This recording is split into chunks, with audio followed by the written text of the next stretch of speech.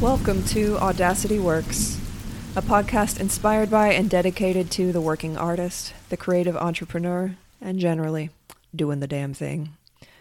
This exists on the premise that the world belongs to those who have the audacity to believe that their lives have value. This is for you. Welcome to Audacity Works. I am your host, Rachel Strickland, and this is episode number 54, in which we're going to kind of continue our talks about creating into the void and really the shadow side of creating art making, particularly when it's not going the way you thought that it would. So first off, I wanted to say thank you to everyone who wrote in about restorative practices and added to that list and also added to the list of pleasures. Frankly, it's a pleasure reading what you have written and just reading your replies and helping to create what's actually become a pretty extraordinary resource. So what I'm going to do is I'm going to publish these lists again in my next newsletter, because last time I think I gave you 24 hours to get on the mailing list, and that's just not enough time for a lot of people. So I'm letting you know now, if you want to have access to the big list of pleasures and the big list of restorative practices, and I do recommend it, then I'm going to put the link in the show notes, and you just hop on over there, put in your email. Next time I send out a newsletter, I will be sure to include that. And then if you don't like anything else, you just unsubscribe. I don't care. I won't even notice. But if you do want to have access to those things, it really is, it's a lovely resource, and I love looking at it. It's given me so many ideas I never would have thought of on my own. So that's what I'm going to do next. So go on, check the show notes if you like, and that's going to be made available to you on the next newsletter. When is that going to be? I don't know. Maybe December 1st. Maybe I won't send out a new newsletter until December 1st when I do Woo Corner. I don't know. And I do get, for anyone who is interested in email marketing, or you feel like you need to have a presence, an email list, but you don't know how often to write. I get asked pretty often, like, what, do you have a schedule for yourself or what? And I do, and that schedule is near the first of every month I send out Woo Corner. Other than that, I don't have a schedule. If I get an idea, I write an email. If I have something, I want to say something to my email list, I want to hear from them, I send an email. I've kept this list going for years and plan to continue to do so. And to me, it's a sacred relationship. So just like when I want to talk to a friend, I message my friend. When I want to talk to my email list, I email my email list.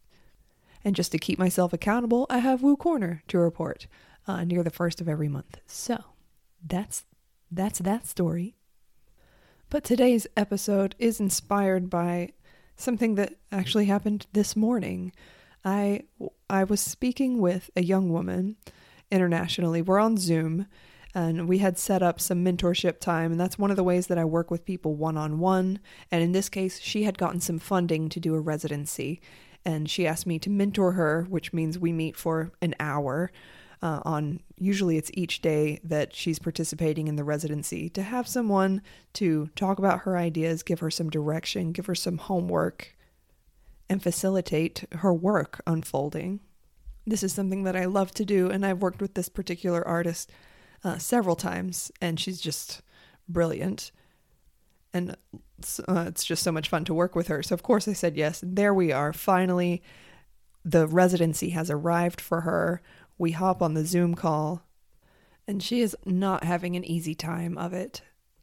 And here's the thing about residencies and other opportunities that give us designated periods of time to really sink our teeth into a creative project or into our creative work, whether it's an aerial residency, a writing residency, or you just like go away somewhere to be alone for a few days and think about shit, think about what you want to make, how you want to make it, and give yourself that time.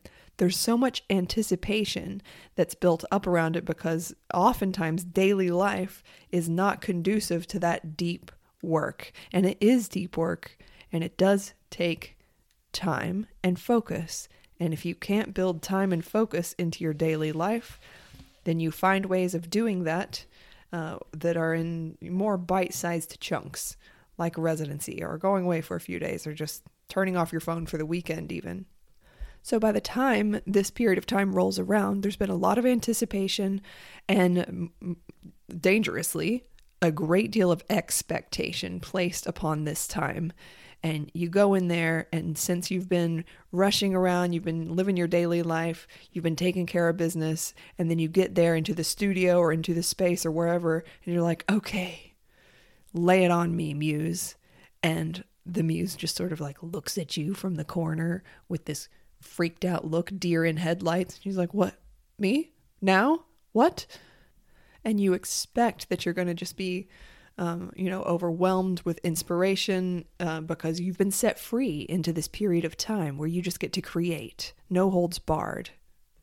The expectation is there, but the muse didn't get the memo, or even if she did get the memo, she's like, I don't operate on your mundane human schedule.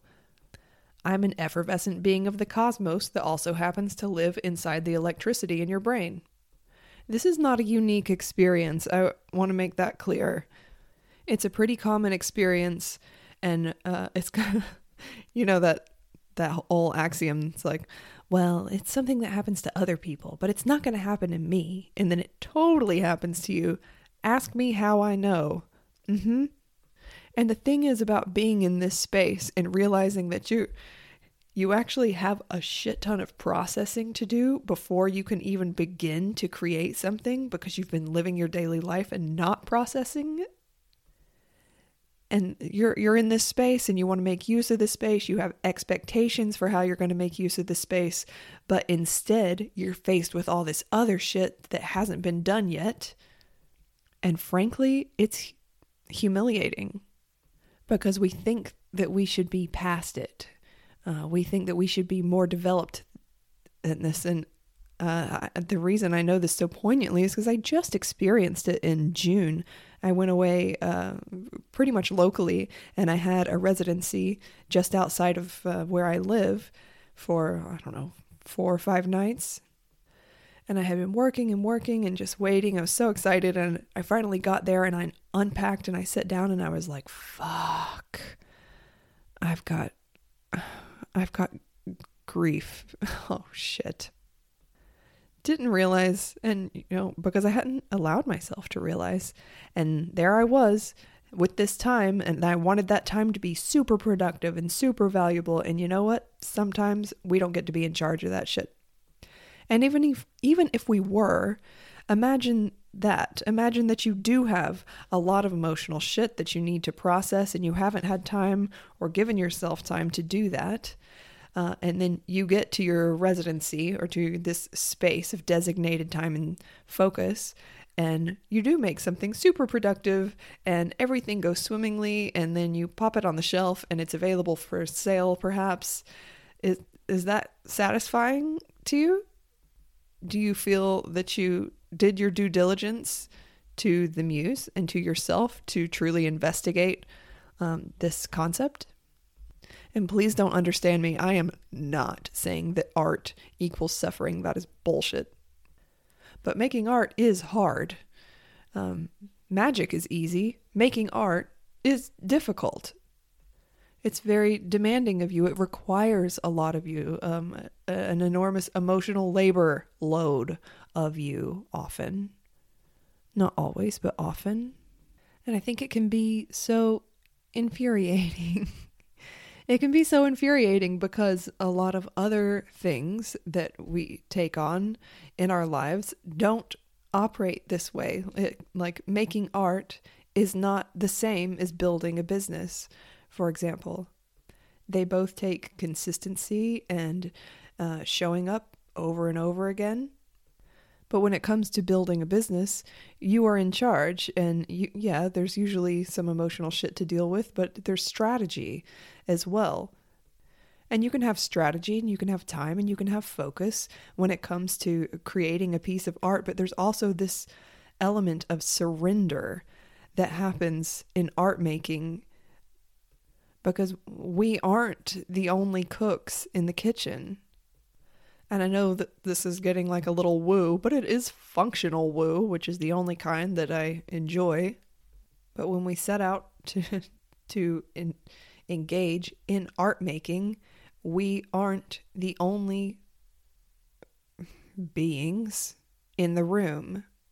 And I'm not saying like your dead grandma is there, or even that there's like a guardian angel there. I don't know. But in whatever form she takes, the muse is there. And that requires some element of surrender and humility. Now, I think humility as a quality is vastly overrated in society, particularly among AFAB people. But I'm not talking about humility in society. I'm talking about humility when faced with your own creative force. And I think that's partially what's wonderful about art making, is that there are surprises and you do learn a lot about yourself, and there are very unexpected things that you discover on the way. It's not even just creating a finished product. And there have been so many times often when an artist has been like truly humbled by their own creative process, and it just didn't go the way they expected, and nothing's working the way they thought that it would, and they feel like they should be more advanced or something and not have to deal with these hurdles that they're facing. And it's embarrassing. They don't really want to talk about it or admit it, but when it does come up, I think it is helpful to be reminded that being humbled in the face of a goddess is an appropriate reaction. And by goddess, I mean, of course, you and your muse. And I do feminize it and humanize it because that's how I experience it. But when being confronted by your own creative process, to be humbled in that process and surprised by that process is a pretty appropriate response, I think. So these are just a bunch of words to tell you, no, it's not just you, and there's nothing wrong with you, and you're fine. The only way out is indeed through. And all of these things that I'm discussing are really specific to art making and a creative practice, particularly if that creative practice has been neglected, which it often is, because like we mentioned earlier, daily life is not really conducive to art making and to deep work unless we design it in a very specific way. I was talking to a friend about a month ago who was having sort of a personal renaissance in his own creative practice. And at first he was really inspired and it felt great. And he felt that sense of joy that we hear about in relation to creating something. And then that joy was accompanied by a very deep melancholy, and it was really confusing for him. And we were talking about it, and I was just assuring him that that's pretty normal. In fact, Julia Cameron points this out in her book, The Artist's Way, which is it's like a 12-step program. It is a 12-chapter book for artists to investigate their own creativity. Lots of exercises to do. Don't try to do them all, just do the ones that seem like fun to you. But I do recommend it, particularly if you go through it with like a buddy. You go through the experience together. But anyway, at some point, Julia Cameron tells us that it is very common when an artist sort of reawakens from a time of slumber. It's very, very common to experience grief for the lost time. Not wasted time, although that word gets thrown around a lot, but the lost time, the time that you feel like you could have been pushing more into your creative practice, perhaps uncovering new ground, and you didn't because you couldn't for this reason or that reason. And I think that grief is very valid, and like all grief, you never know what you're going to get. Grief is a very unruly house guest. It doesn't behave the way you think it's going to. It's not linear. It's not predictable. It shows up at inopportune times. And when it shows up, not a whole lot else gets done because it's kind of loud. And really, I think the crux of the matter that I'm trying to get to is that it wasn't and isn't wasted time or any other kind of nonsense that we get from societal conditioning that's the problem, but our expectations for what our creative practice is going to feel like, particularly when we get some designated time and space to focus on it. The expectation causes cognitive dissonance. This is particularly true if in your artwork you want to investigate something like joy. Awesome. Cool. That's, great concept. I fucking love it. There's a lot of work that's about the opposite of that, and those are totally valid too. But when you set out to investigate joy, you have an expectation of experiencing that joy. And then it feels like someone peed in your cornflakes when you get into the studio and you feel a bunch of grief. Or you feel melancholy. Or you feel bored. And then it's just this constant striving like, okay, I need to get to a place where I feel joy. I need to get to a place where I feel joy. And that's a really difficult thing to do. Joy is a tall order. And it's kind of a loaded word. So going back to this young woman that I was meeting with earlier this morning, what I said to her, and I wanted to repeat to all of you, is that if the metric of success is joy, that's a pretty tall order. But if it works, great. And if it doesn't work, why don't we change the metric to just fucking being interested? What if the metric for this is working, the work is developing, the time that I'm spending developing this concept is being successful? What if that metric was just, I'm interested in what I'm doing? I'm fascinated in what I'm doing. And I love all the conversations that we've been having lately around pleasure and restorative practices. And I'm going to stay in this place where I encourage you to live your joy and share your joy and have joy. But when we are trying to manipulate ourselves into a state of joy, it's kind of disappointing. Particularly in art making, when you're making a piece of work about something that isn't necessarily joyful. We want to feel that sort of flow state, and we've talked about this before. And when we can't access that state in the way that we expect it to arrive, we're disappointed. So if this is happening to you, and the whole point of this whole podcast episode is just to say, if you're disappointed in what you're experiencing in your creative practice, can we just go back to what is interesting? And not what would be interesting to someone else, or not what would an agent like to see, or what might someone like to book. Fuck all that shit. Just what is interesting to you now, the way you are now, who you are right now. It's a lot easier to access that feeling of well, that's fucking interesting. Just so much more accessible than I'm feeling cosmic joy. Love that for you. If that's happening for you, just keep doing what you're doing. But for the times where that's not super accessible, just access what the fuck is interesting. What's interesting? What's fascinating? Looking at the time, I'm going to wrap this up. I want to thank you for letting me yammer into your ear for 20 minutes. And if you have requests for future episodes, I would love to hear them. You can find me on Instagram at Rachel Strickland Creative, or on Patreon at Rachel Strickland Creative. Got to give a shout out to my patrons for making this possible, and this and so many more things that I do possible. Thank you for standing with me. Until next time, my friends, be brave, be bold, and just be interested. It's enough. It's enough. Don't go back to sleep.